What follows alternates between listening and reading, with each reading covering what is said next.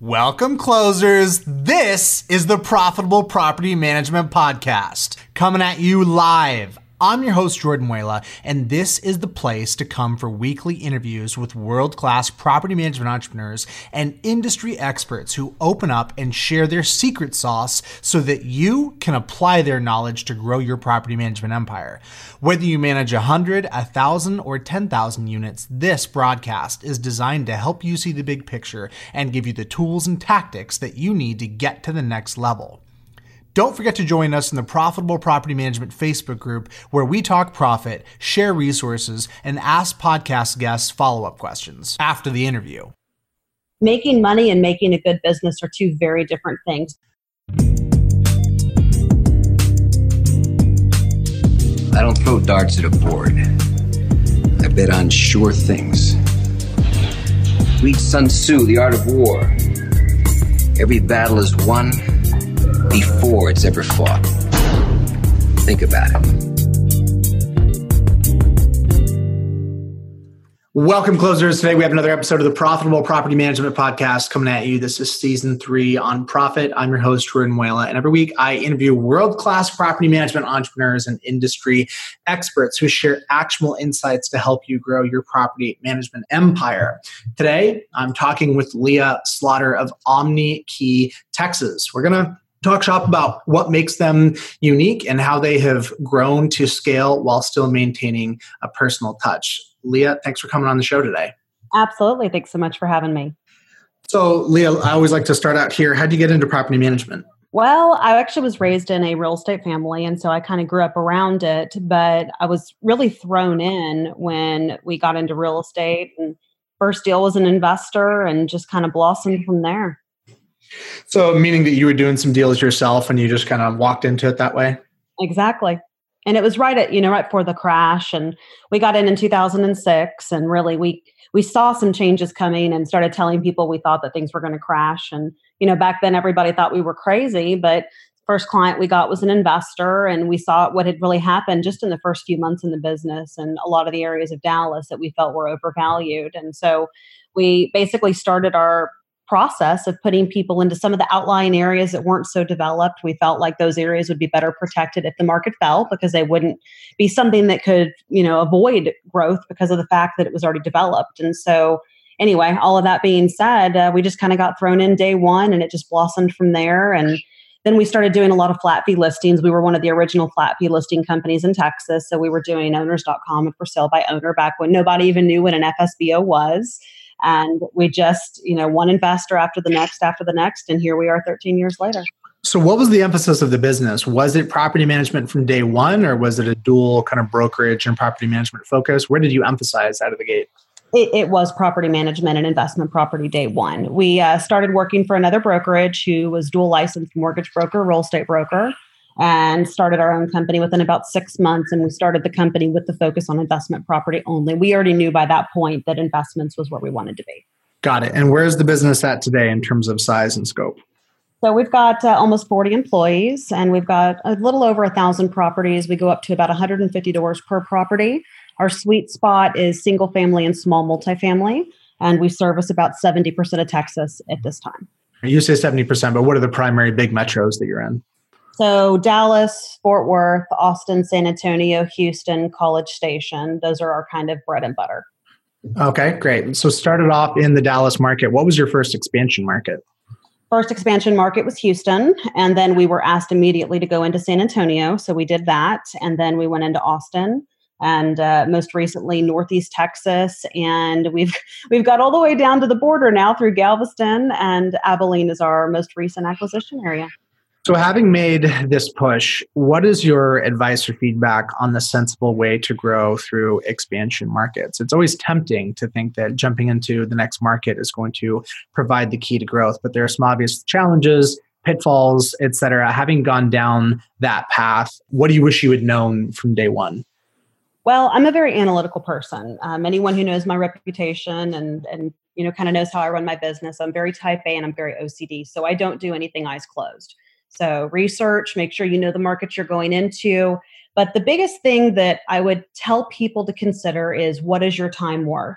Because if you're going to run a successful property management company, there's a few things to keep in mind. Number one, that middle growth phase is the most costly. So in the beginning, it may be just you, maybe you and a spouse. You can make a lot of money doing it yourself. You don't have to have employees, so on, so on. You get to that first growth phase and you take a huge chunk by hiring employees. And so when you get to that phase, it typically becomes maybe even cash flow negative for quite some time. And so it's that middle growth period where property management companies tend to go out. One of our large competitors here, I heard, even couldn't make payroll a few months ago. And so it's, there's things that can happen and things that those that aren't necessarily used to running a business can run into problems with. I had my first business at the age of 16. So business was kind of always my mentality. And on top of that, I was blessed enough to be best friends with my childhood sweetheart, married very young, and started a company together. And we tag team approached everything. And so the one thing that I would tell anyone looking to expand is make sure that you have the drive, the will, and the time to do it. Because you're not going to be able to hire someone in a sub-market and them walk in day one and make it profitable, make it successful. Making money and making a good business are two very different things because we all can make money. The question is, can we keep making money by retaining clients and keeping them happy and providing that same level of service that we're able to provide in our home market? So for me, when we expanded, I was there every week. I was down there making sure things were being done. Every owner has my cell phone number. That's been that way since day one, and it will be that way until this company's no longer mine. The way that I run my business is very hands-on. And one of the big questions I get asked frequently on interviews is, well, how do you do that as you scale? And I go back to time. You have to be willing to put in the time. So yes, I work from home a lot. Yes, I make my own schedule, but there's not a minute that I'm not working on my phone, thinking about work, taking care of my clients. And so you have to be prepared for that. The larger you get, you can't delegate it out and stay successful. The company is built on you. Day one, it's you and whoever your partners are. And the moment those partners disappear, you're no longer that handhold feel. And that's where companies fail.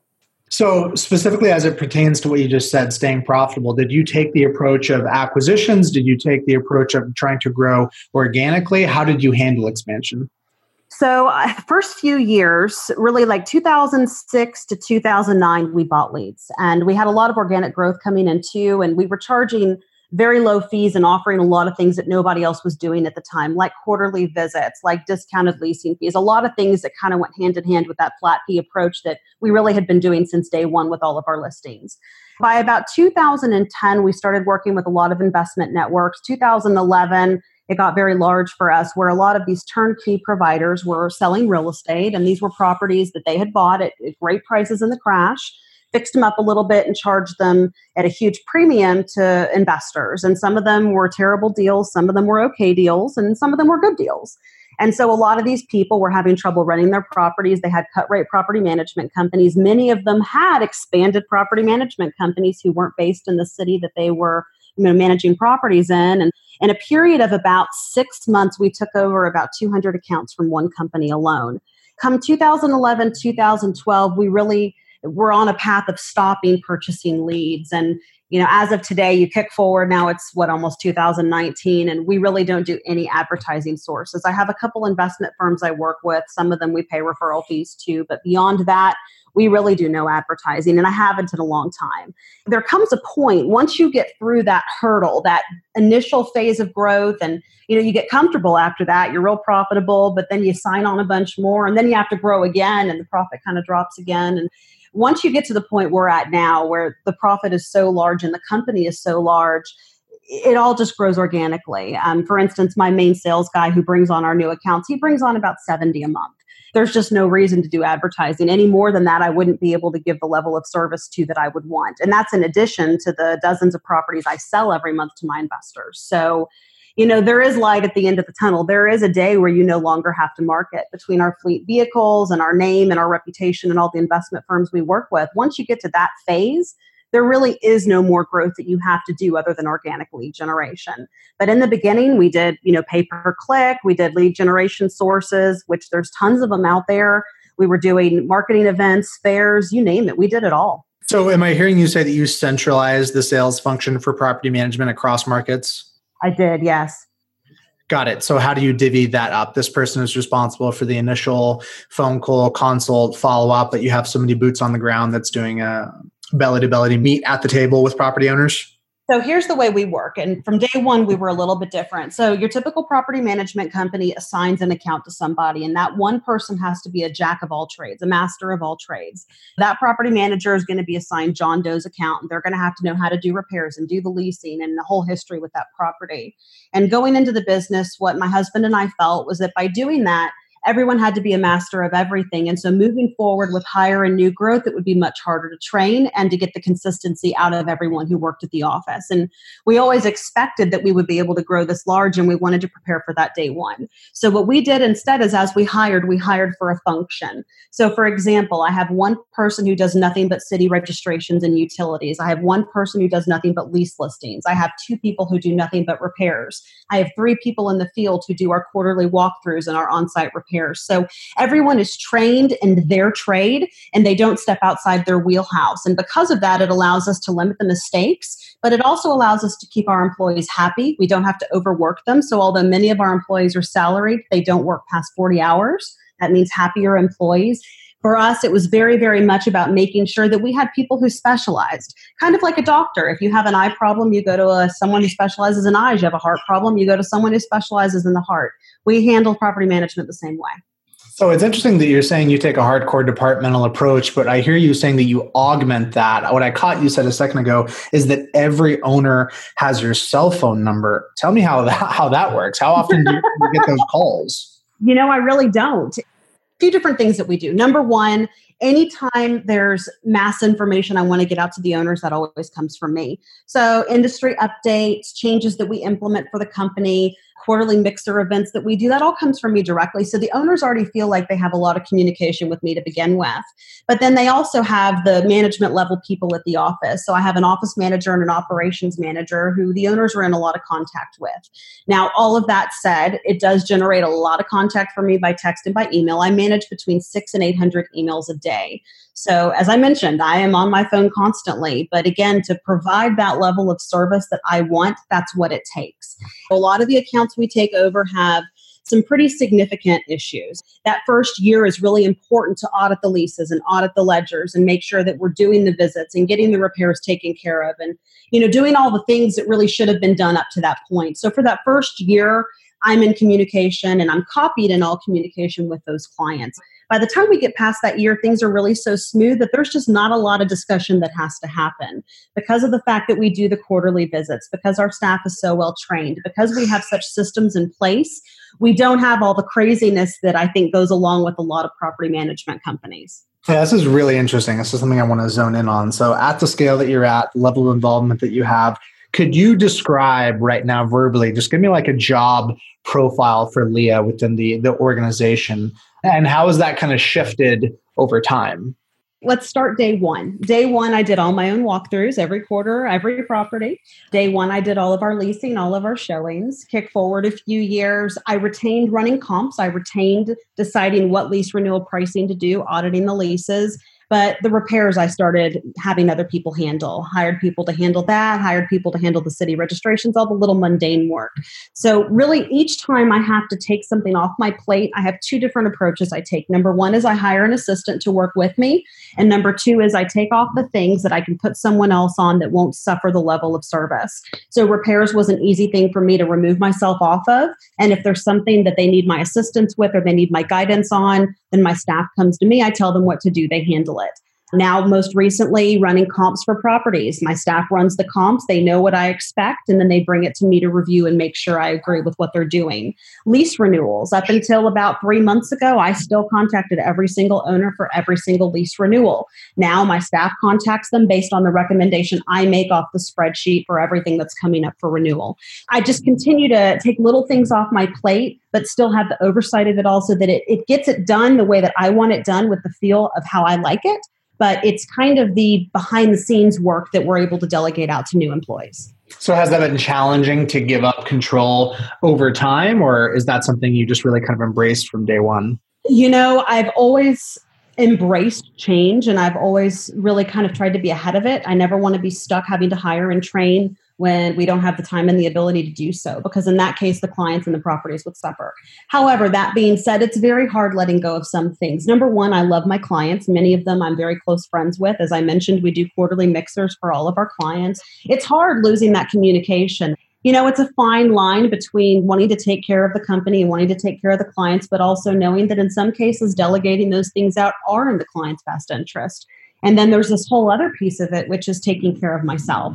And in addition to oversight of all the property management functions, I also have a full investment sales and acquisitions team, and most recently a new construction team building property. And so, it's a lot of hats that I have to wear. And luckily I have my best friend and my husband to do that with. And so it's always this fine line between wanting to be able to do it all and knowing that I can't. And then on top of that, I have 3 adopted children, and 1 just started college, 2 just started high school. There's a lot of different things in life that we have to juggle. And you just, going back to what I said earlier about expansion, you have to be ready to do what's necessary to do that. Now, in our case, we happened to expand into these markets at the same time that Dallas boomed. And so it's been crazy. I won't lie. And it's been long weeks and long hours, but I love what I do. So many people I talk to in real estate, they do it because maybe the hours work for, whatever their situation is, being a single parent or because of travel or whatever it may be.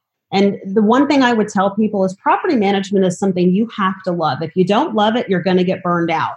And whether that's talking about an individual property management company owner or whether it's talking about your employees, if you have an employee who doesn't actually love what they do and isn't committed to you as a company, then that right there is going to be a cancer in the office. And so it's really, really important that you build a team that wants the company to succeed as much as you do. And the ways that you do that are by taking care of your staff, providing benefits is key, giving raises, giving time off, doing company events, being friends and like family with your employees. There's a lot of things. We believe in that kind of old mentality, the small-owned, family-operated business. We get buy offers every single week. And I have to kind of chuckle to myself because if any of these companies knew me, they would know not to waste their time.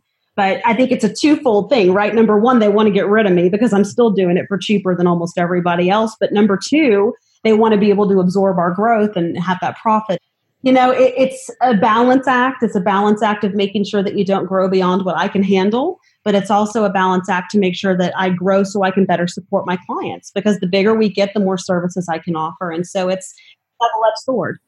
Yeah, I hear you. I want to actually talk more about the more services you can offer. Before we do that, question for you, what is unique about property management? It's really easy to get overly myopic or overly self-congratulatory about what's special about this industry, and yet there is some meaningful differentiation. For example, how would you address or speak to the realtor, the real estate agent, the mega agent, quote unquote, that's now thinking about getting into property management? What is unique about this industry as opposed to any other, in your opinion? It's expensive. I'll tell you that day one. The insurances that you need, the cost of doing everything that goes in hand with doing it right, it is a lot more expensive than being an individual agent. Number two, a lot more broker involvement. If you're an individual agent, you can't do property management. The broker has to be the one to oversee and do the property management. So it's a very different thing there as well. The other thing that I would say is a lot of real estate agents say to me, oh yeah, as a real estate agent, we work 24/7. We're on call 24/7. I promise you, if you are an individual agent doing regular real estate, you don't know what being on call 24/7 is until you get into property management. Mm-hmm.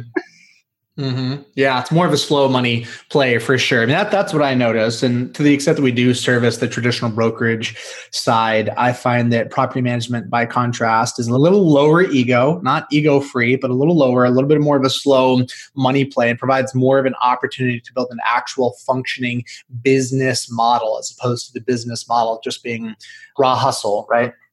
Right. So let me give you an example. If I were a regular real estate agent and tomorrow I wanted to take 6 months off, I would have no income for that 6 months.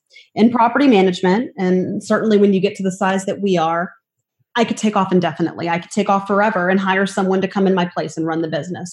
With property management, there's an end in sight. There is a residual income and guaranteed contracts and all these things that allow you to prepare for a future.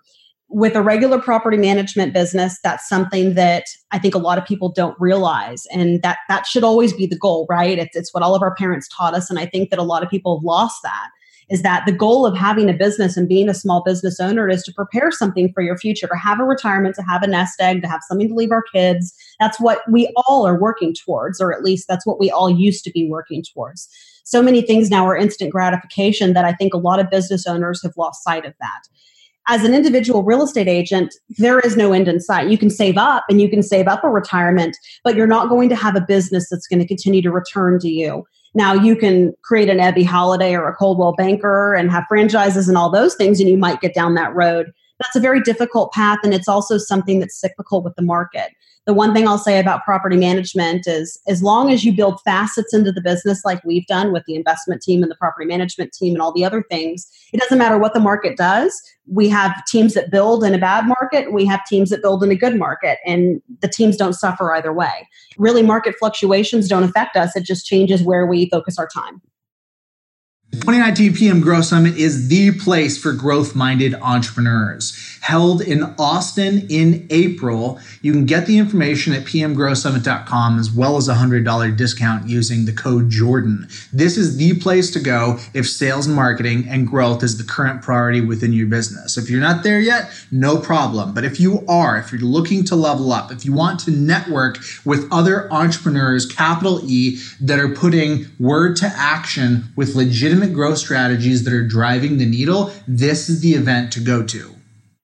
So let's talk about some of those alternative revenue streams. How has the revenue model changed over time in terms of ancillary sources of income aside from just the base management fee?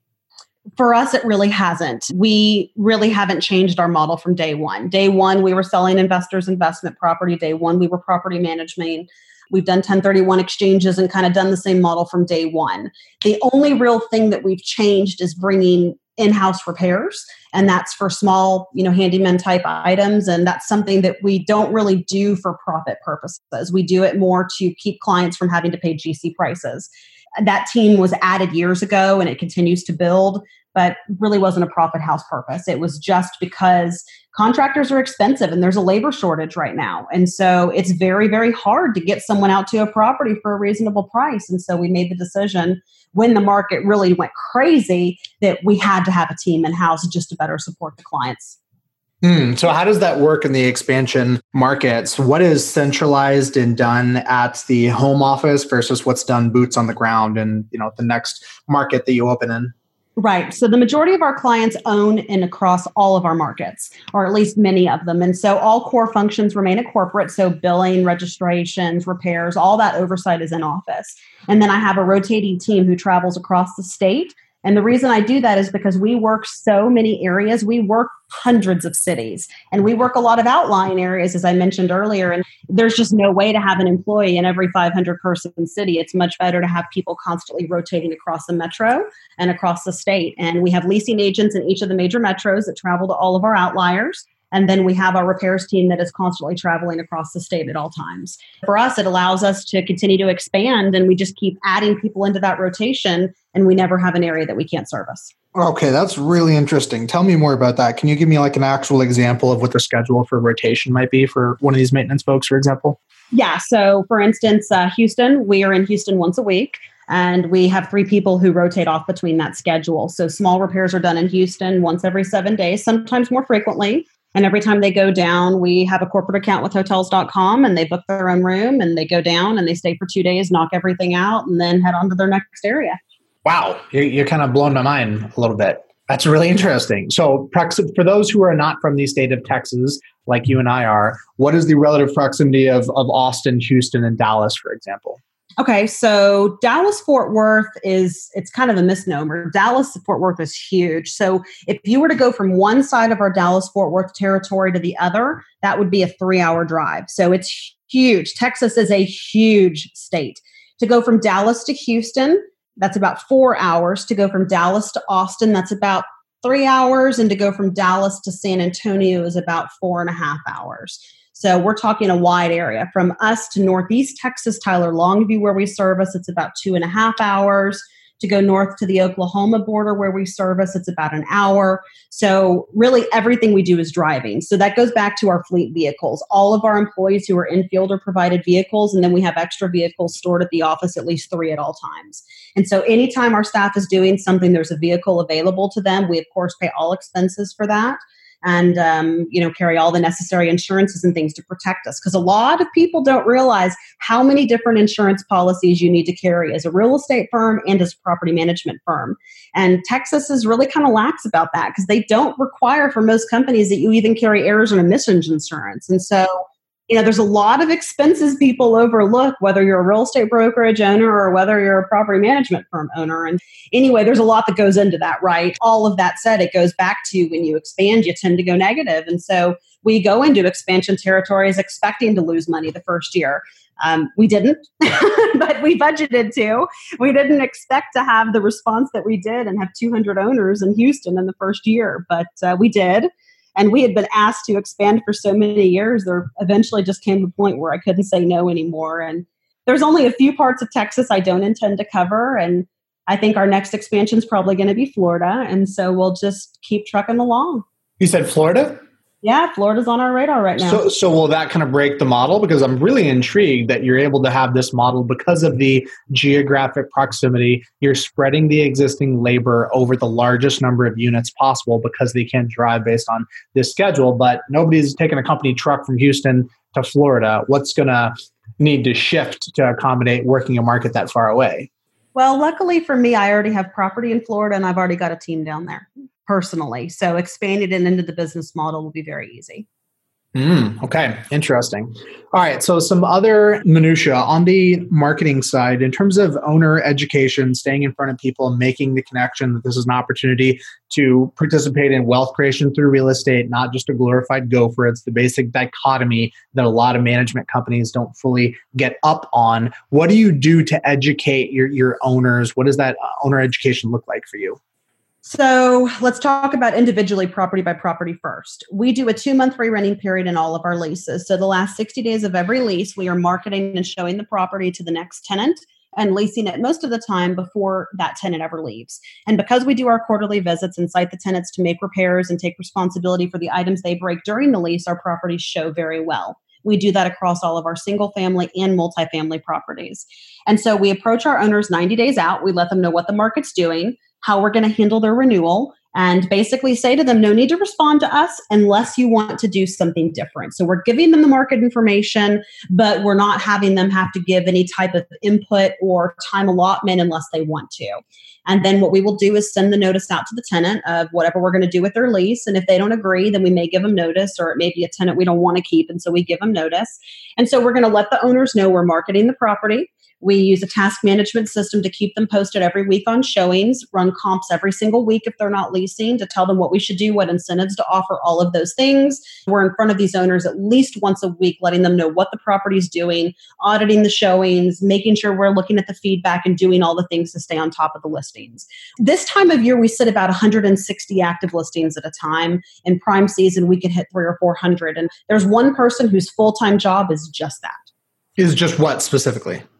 Running the comps, updating the owners, overseeing the lease listings. That's all. Got it. Across all these markets. Okay. That's correct. They are a master of all markets. When an owner comes to you and says that they want to sell, do you do anything to frame the conversation around selling versus holding? And more generally, how do you speak to the owner being able to wrap their mind around the financial performance of their asset?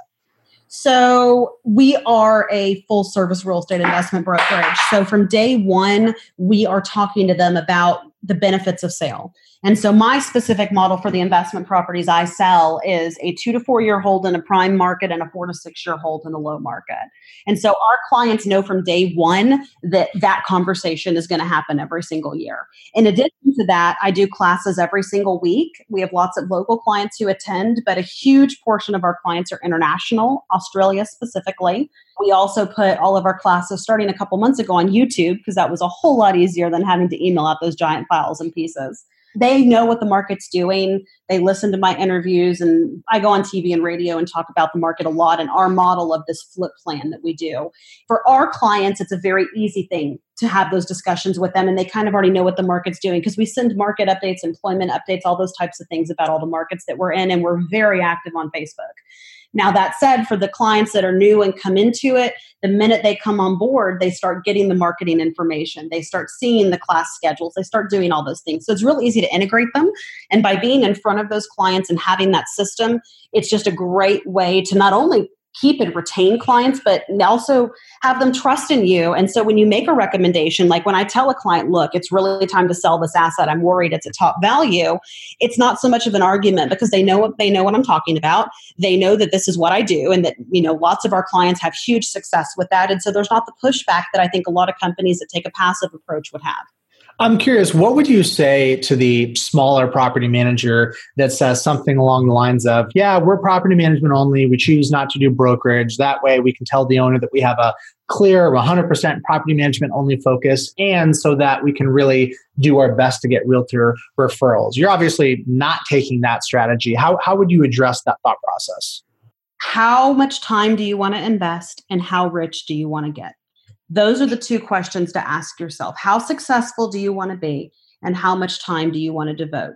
A property management only model is something that is simple. Once you have it running and it's successful and it's something that you can keep building and just work with long term, but it's not going to get you to that huge end level. You look at all the companies that have sold, all the companies that have gone corporate.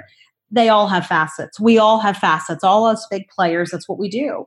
Not everyone is cut out for that. Not everyone can run a business like that. Not everyone can be pulled in 1,000 different directions.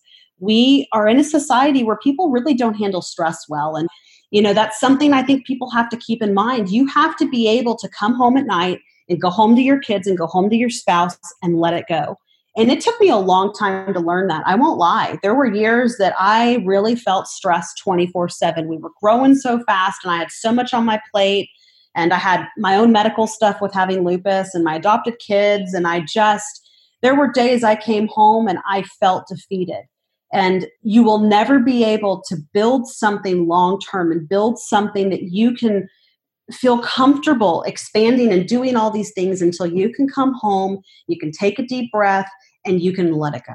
And in property management, that's really, really hard. It is, because every single thing feels like a 10. Every ceiling that caves in, every fire, every flood, every break-in, every eviction, you take them personal and you feel like it's a reflection on you or on what work you've done or what you've recommended. And the best advice I can give people on trying to decide whether they want the facets or they don't is first learn to let things go, learn to come home, learn to separate work and home. And once you can do that, then maybe you want that step.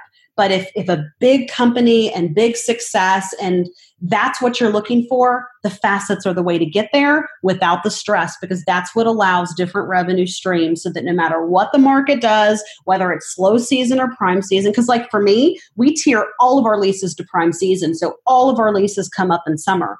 So we've got 9 months where there's kind of a lull and, we're successful and big enough that we can afford that.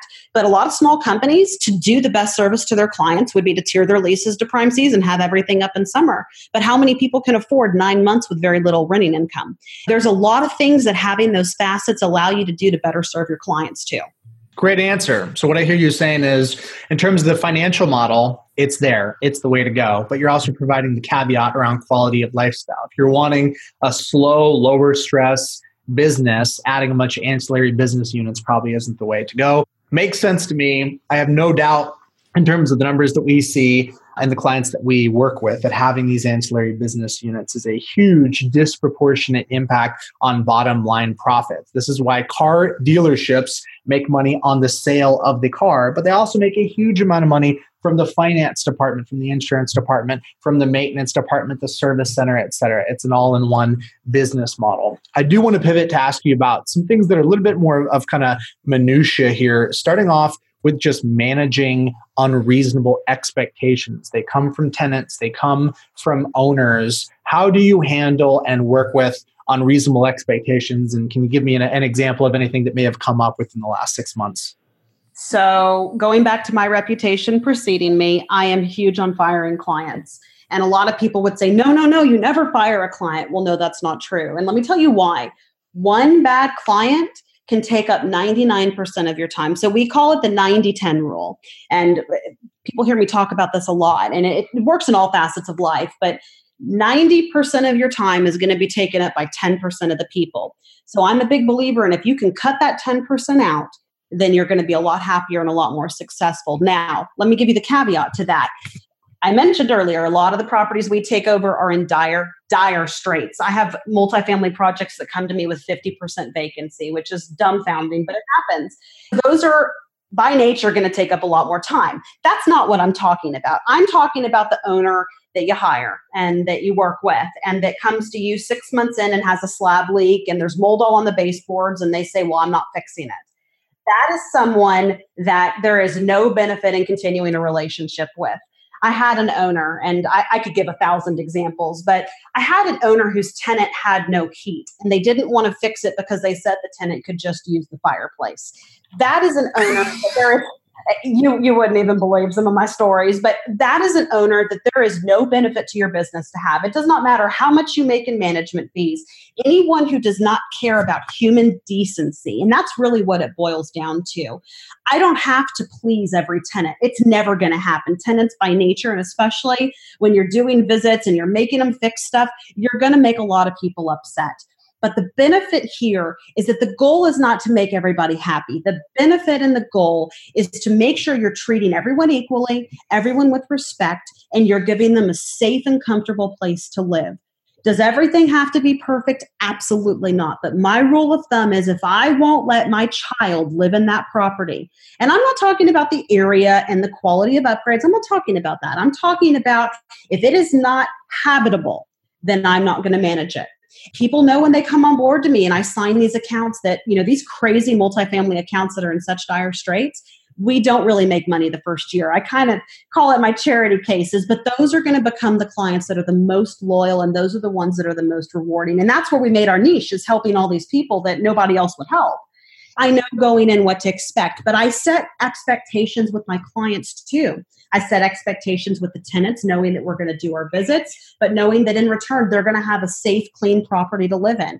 I set expectations with my owners that, we're walking into 50% vacancy. You need to be prepared. We're going to do our initial walkthroughs. We're going to find a lot of repairs. I don't expect you to fix them all. I expect you to come up with a timeline of what you can manage so we can get this property better for your tenants, which in turn is better for you. We can raise rents, do all the things we need to do. So as long as people work with us and there's communication and we're treated with respect, that's an important piece. But if I have a client, I have many, many people who love to yell at my repairs team. It just is by nature what happens in property management. And I had an owner in my office a few weeks ago who really was trying to lie about having been told about a lot of repairs that we were recommending. And we told them that we were no longer going to work with them. And they just blasted our repairs team. And our repairs team had done nothing wrong. I'm the first one to throw people under the bus if they make a mistake. My employees all know, as long as you're honest, I'll back you.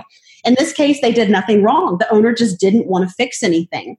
The owner has dozens and dozens of properties, but their excuse is they have no money. Well, my answer is if you have no money to fix these properties, then you need to sell one and use that money to fix them because they're deplorable, they're condemnable.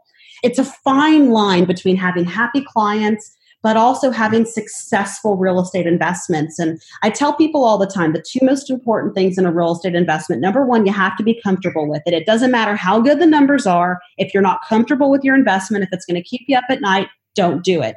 And number two is take care of your property and it's going to take care of you. And for the people that don't understand what that means, you shouldn't buy real estate. Preventative maintenance. Yeah. Exactly. I hear you. So do you have a zero tolerance policy in place surrounding owners contacting tenants directly? I do. Actually, the state contract has that in place where owners really shouldn't contact tenants directly. Now, there are some times where owners do. They either already knew them from previous management, which most of the time when they hire us, they're hiring us because they don't want to talk to the tenants anymore. But by nature, when you take over that type of account, the tenants they're going to go cry to mommy. And so I warn all the clients we take over that, hey, look, we're going to start implementing all this new stuff. Your tenants are going to maybe get upset, especially the ones that we're really, cracking down the whip on. So be prepared. They're going to contact you. So, setting expectations up front with your clients will help alleviate that. But yes, we have a zero tolerance policy for that.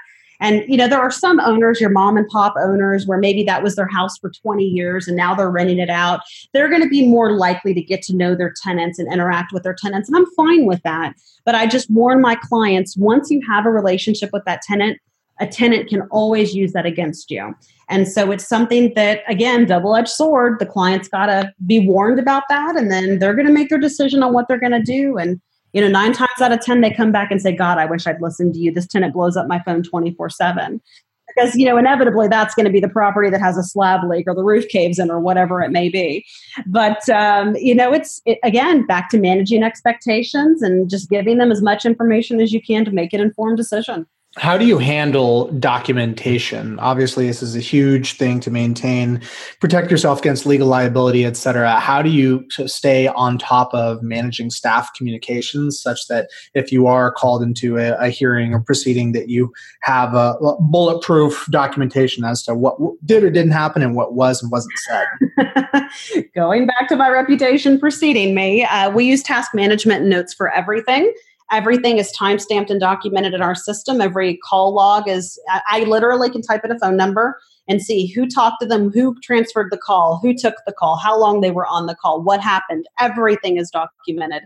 In terms of paperwork, paper trails, all of that, between our quarterly visits, our notes with owners, our updates to owners, everything all being timestamped and sealed, our records are pretty impeccable. What task management system do you use? So we use Buildium, and we utilize the repair task system for everything in office, from quarterly visits to rental registrations to repairs to showing updates. We have finagled the repairs system for task management to be used for everything.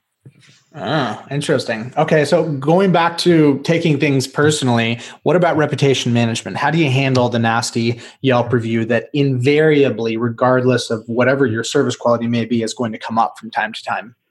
Humiliate them. Honestly, I know that's a bad answer, but it's the truth. You have a tenant that goes on there slamming you because you billed them for their deposit, post the pictures of the damage they did. They open that door. And so it does deter, but it's going to happen, especially when you're as strict as we are with the walkthroughs and the billing. They're going to go and they're going to complain. So prove what you did and make sure that you are soliciting reviews from everyone else who's happy, because the 1% who are angry are going to be the ones who scream out. But you got to get in front of the 99%. And if you're close enough with your clients and like us with having that relationship with them, they're more than happy to go on there and review. Got it. So the bulk of what I heard there, just glossing over the humiliate them part, was drowning it out. How do you actually do that? How do you actually proactively solicit reviews from the right people? We just tell people, we ask them to go on and review. And most of the time they do. So a couple of closing questions here that I ask every guest. And the first one is this: Leah, who do you learn from? Oh, who do I learn from? Honestly, I kind of did all this without knowing anyone in the business who did property management. And I didn't have someone to sit in front of and ask questions to. I learned from trial and error. So my answer is really not a person, it's life experience. I come up with an idea that I think is awesome and I implement it.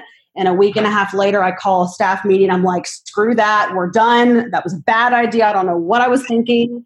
Let's just start all over. And so trial and experience is what I've learned from. I didn't have someone that I could go ask 100 questions to. I read a lot. I stay in front of the news. I stay in front of the industry.